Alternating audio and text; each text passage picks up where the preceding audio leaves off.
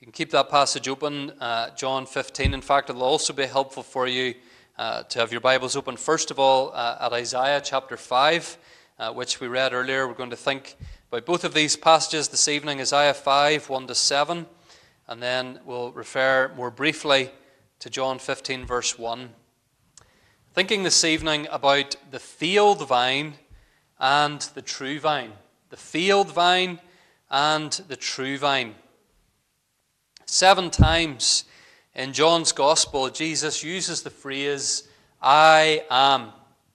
He was the master teacher, and by repeating this phrase 7 times and by using pictures from everyday life to emphasize truths about himself, Jesus was impressing vital teaching upon his disciples. All of the I am sayings teach us that Jesus is God. We've reminded ourselves about that each and every time that we've considered one of these phrases. It takes us back, this phrase, I am, it takes us all the way back to Exodus chapter 3 when, when God called Moses. And Moses said to God, who is it that I'm to tell the Israelites has sent me? God was sending him back to lead his people out of Egypt. And God told Moses, tell the people of Israel, I am who I am. I am has sent me to you. That was to be Moses' message. And Jesus was quite deliberately using this phrase himself to describe himself in those same terms, to teach his people that he is God in human flesh.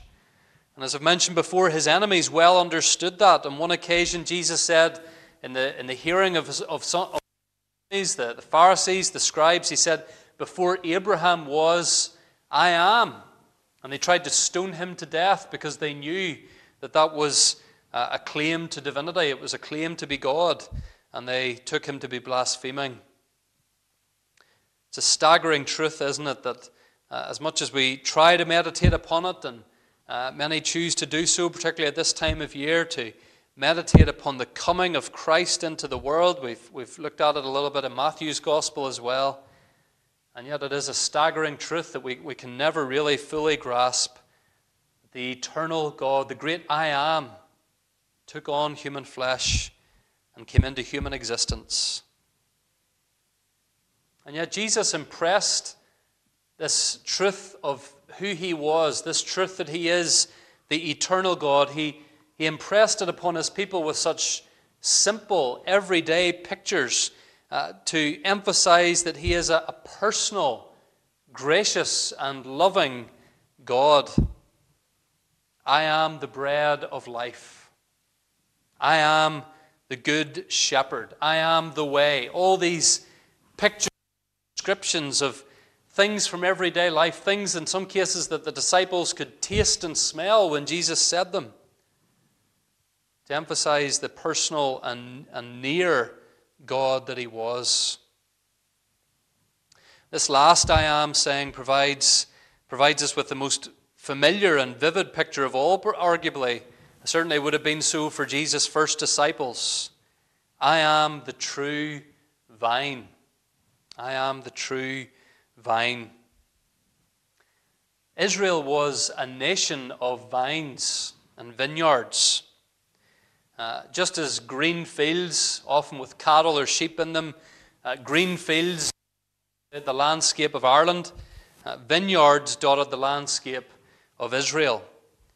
You didn't have to be rich to have a vineyard. Poor people, if they didn't even, maybe they didn't have a vineyard as such, but they kept vines and they harvested grapes, whether they were rich or poor, in large quantities or small.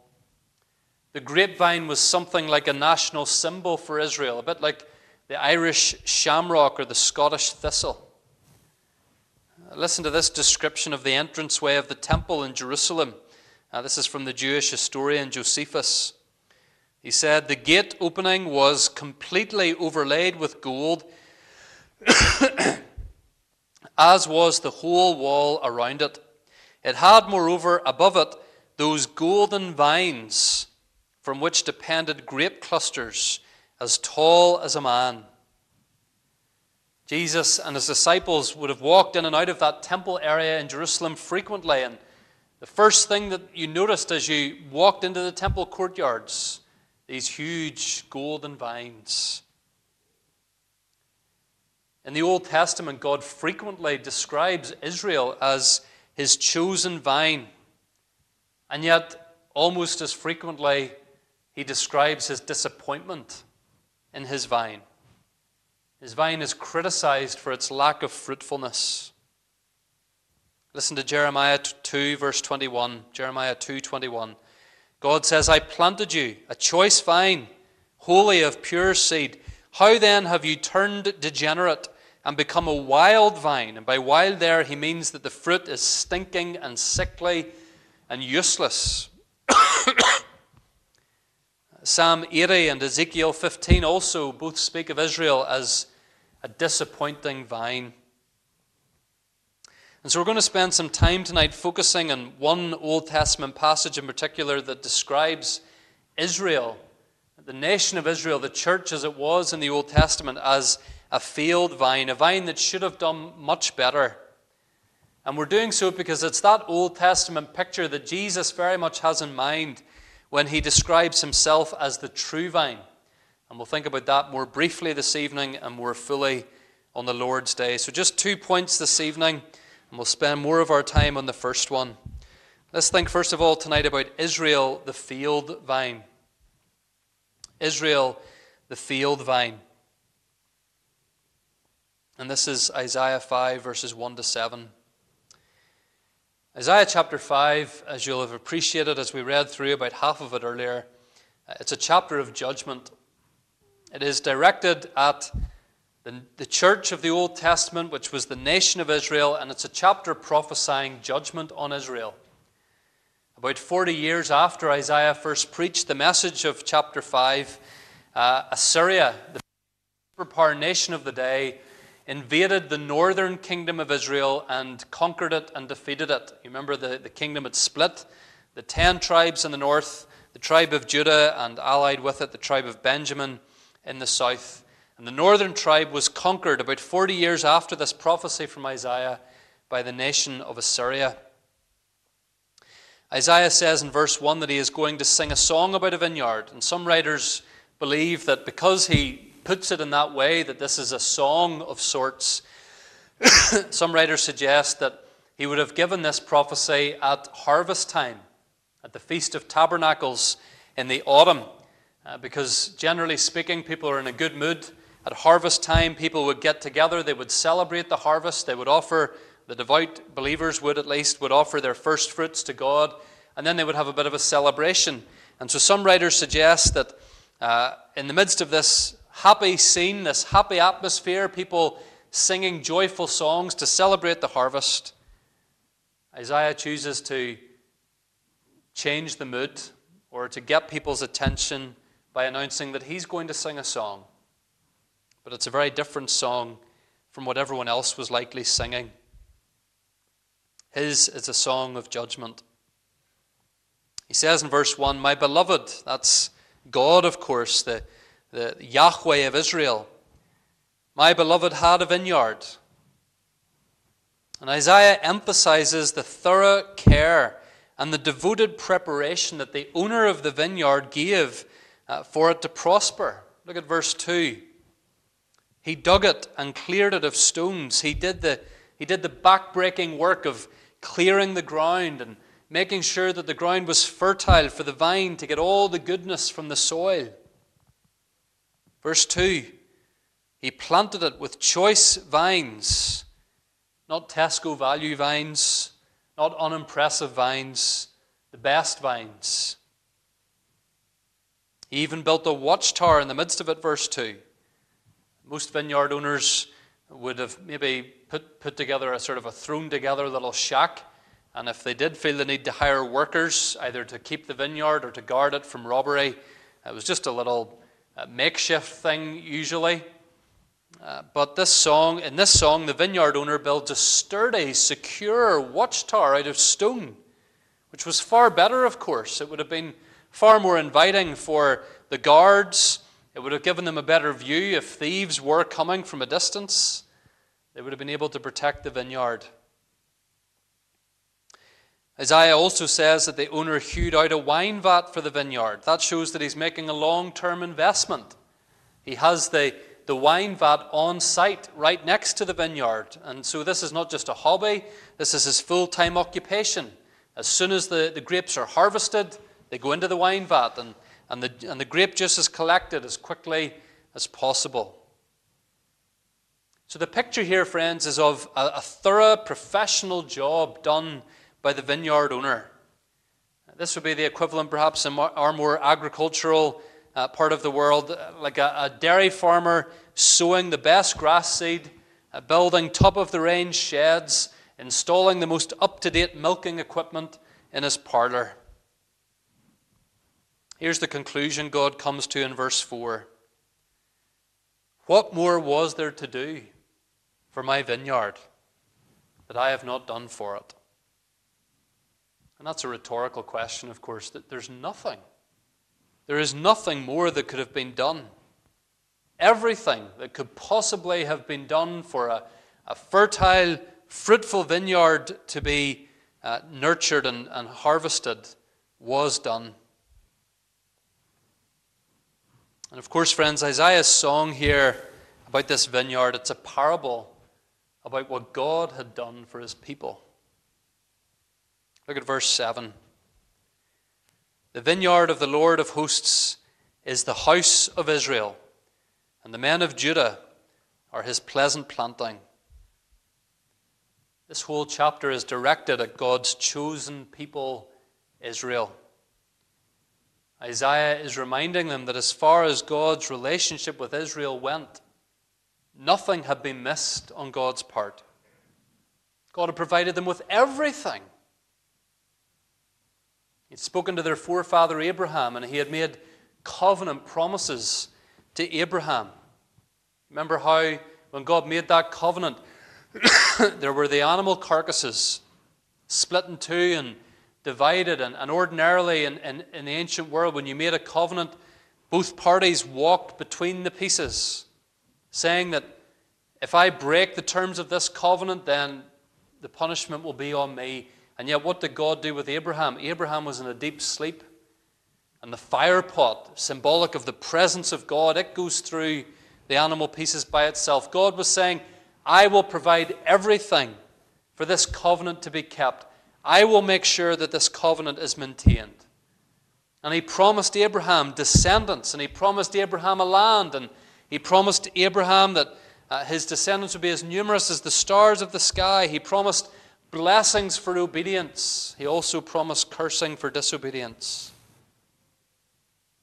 And God had rescued the Israelites out of slavery in Egypt, and God had brought them through the Red Sea and put up with them in those years of wilderness wandering and foolishness, and given them the 10 Commandments and led them to the border of the promised land.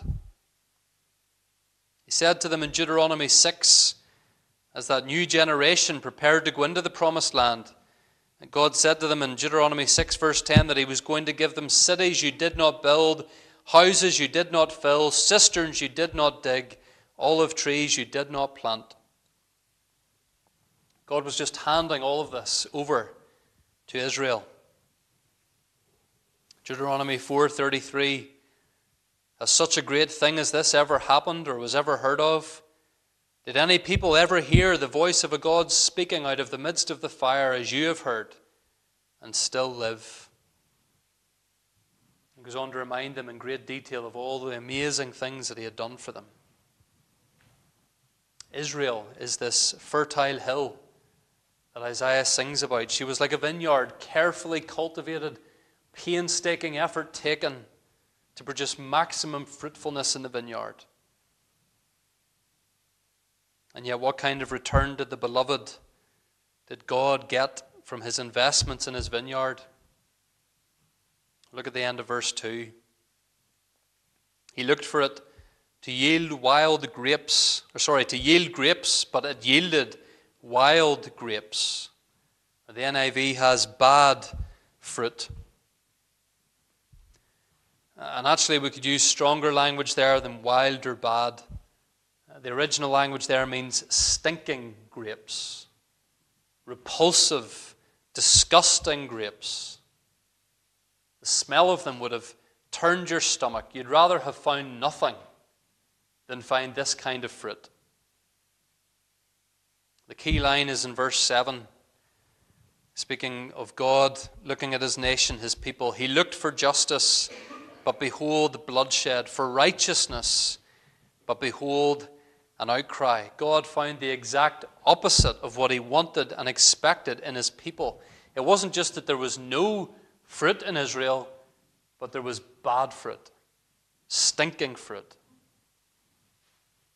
Instead of being a just nation by the time of Isaiah, Israel was a corrupt nation. Instead of being pure, she was defiled, covered in the filth of sin, particularly sexual sin. Instead of bringing God glory, she brought God sorrow.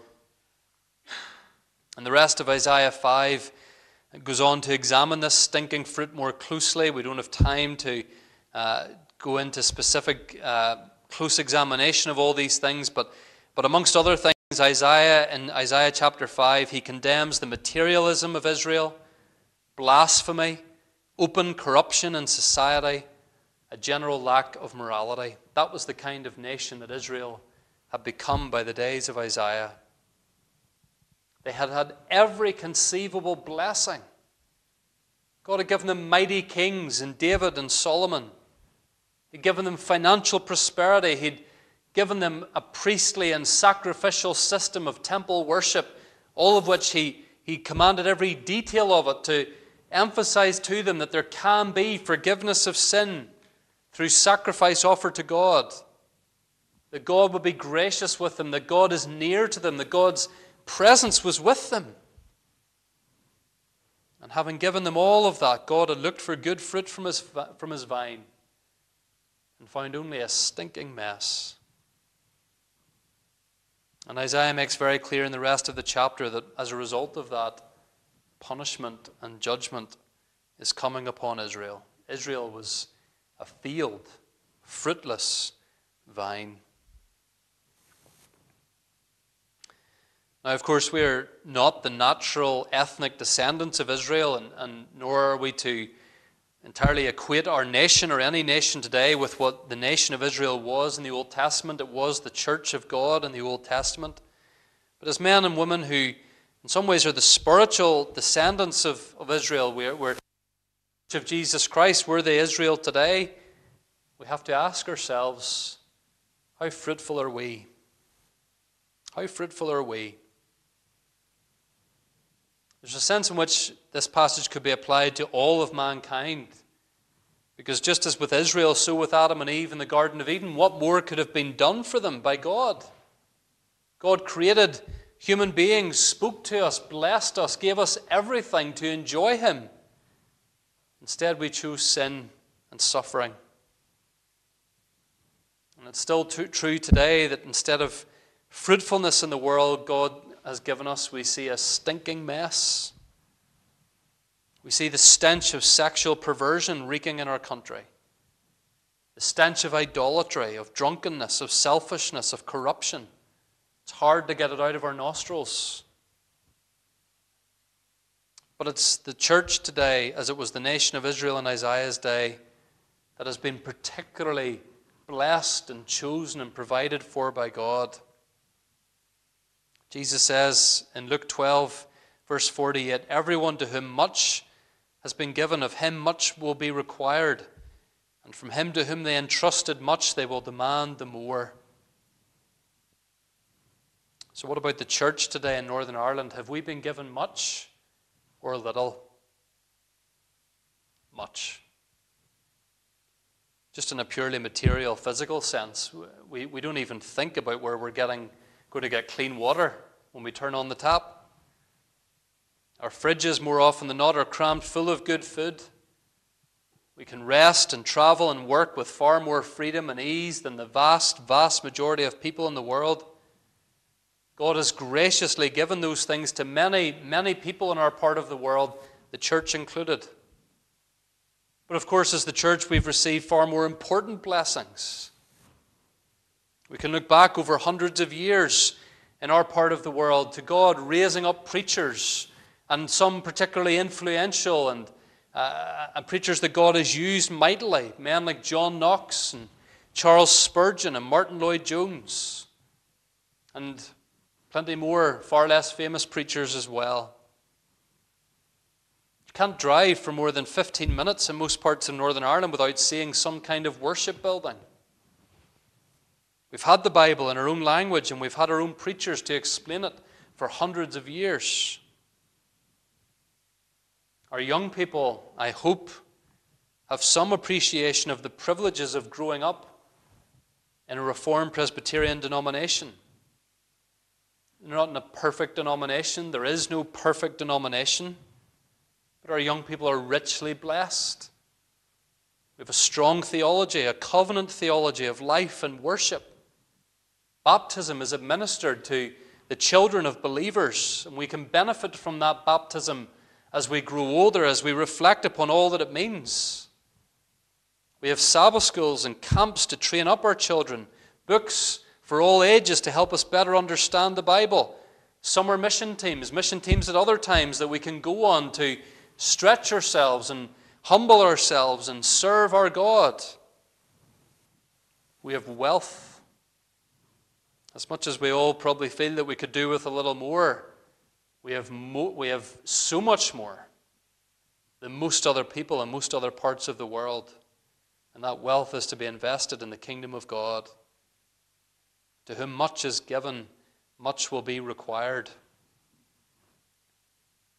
And yet, as we examine ourselves in preparation to come to the Lord's table, perhaps we have to confess that we don't see as much fruit in our lives as there could or should be.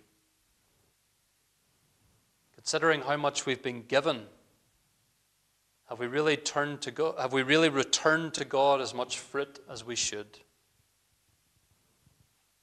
Have we been as eager and ready to talk about Christ as we should? Have we been as patient and gracious with our family, our loved ones, our children, our spouse as we should? Have we stored up God's word in our hearts that we might not sin against him as we should? Have we been as excited to open up the scriptures as we have been to turn on the TV or to scroll on our phones even this week?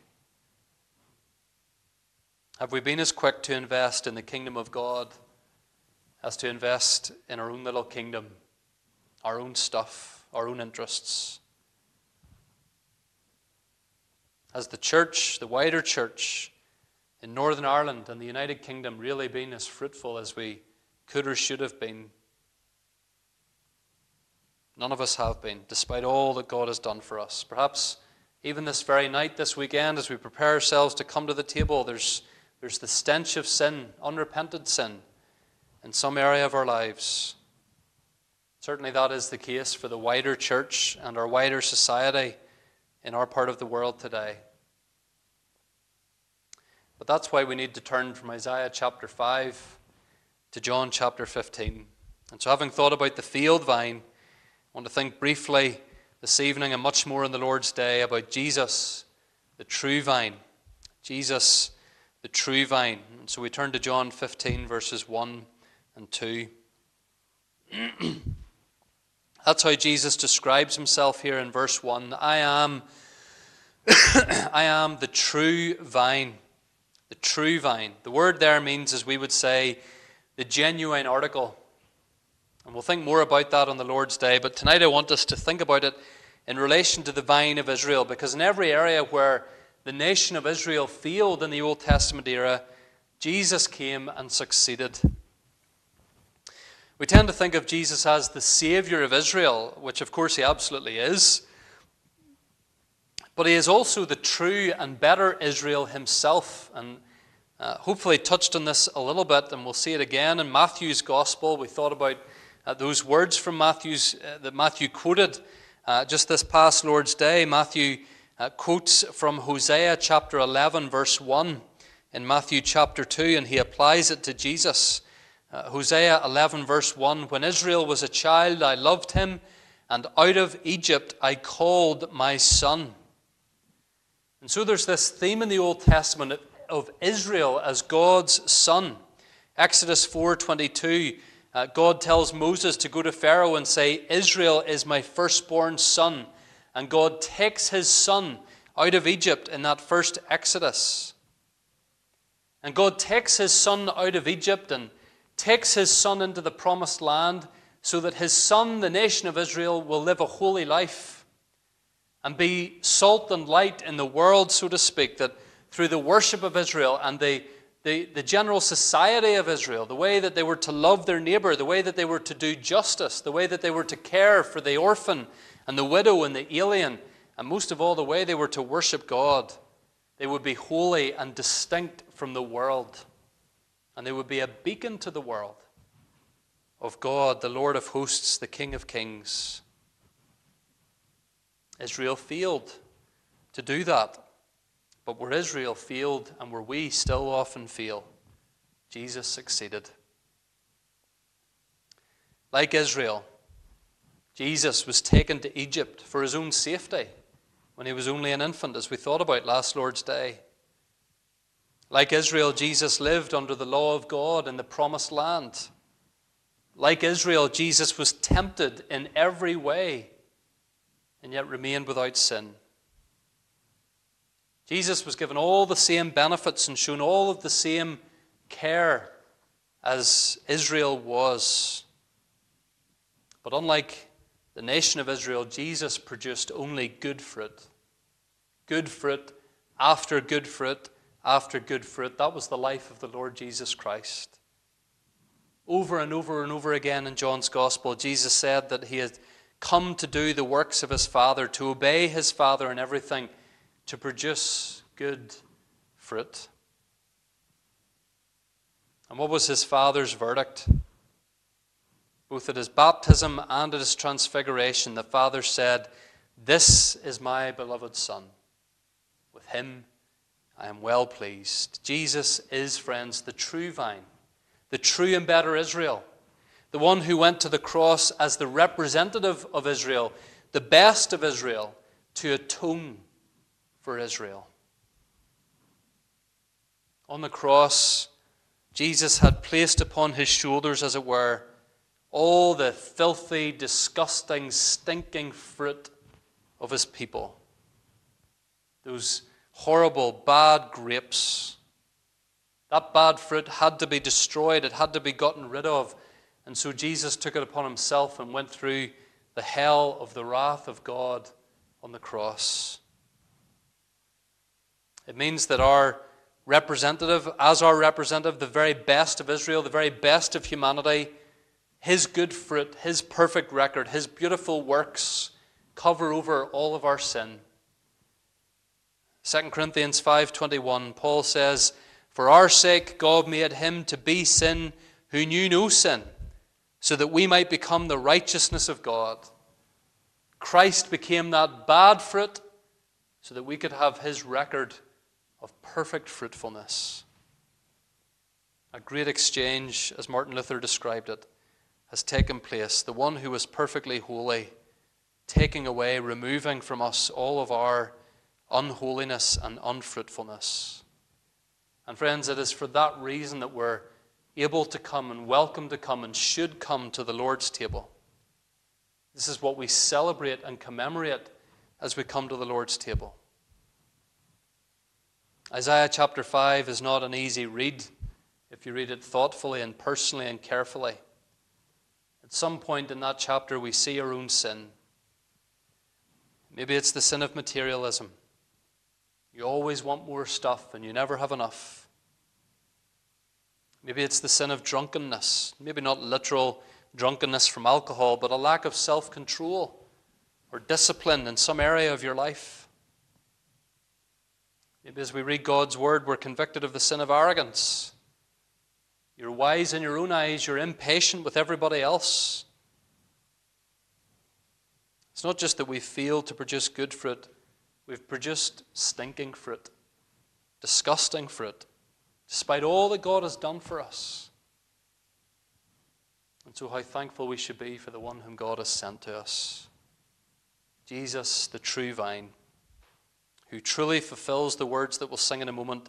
from Psalm number 1. He is like a tree planted by streams of water that yields its fruit in its season, and its leaf does not wither. In all that he does, he prospers. And yet it was that fruitful one, that fruitful vine, the Lord Jesus, who went to the place of burning and destruction and punishment where the wild and fruitless vines deserve to be. He took our sin upon himself so that we could become the righteousness of God, so that we, as we'll think on the Lord's Day, that we could be grafted in, that we could be attached to that great vine, that life-giving vine, so that we could be fruitful like he is fruitful. What a Savior. What a blessing to hear Jesus say to us this evening, I am the true vine. Amen.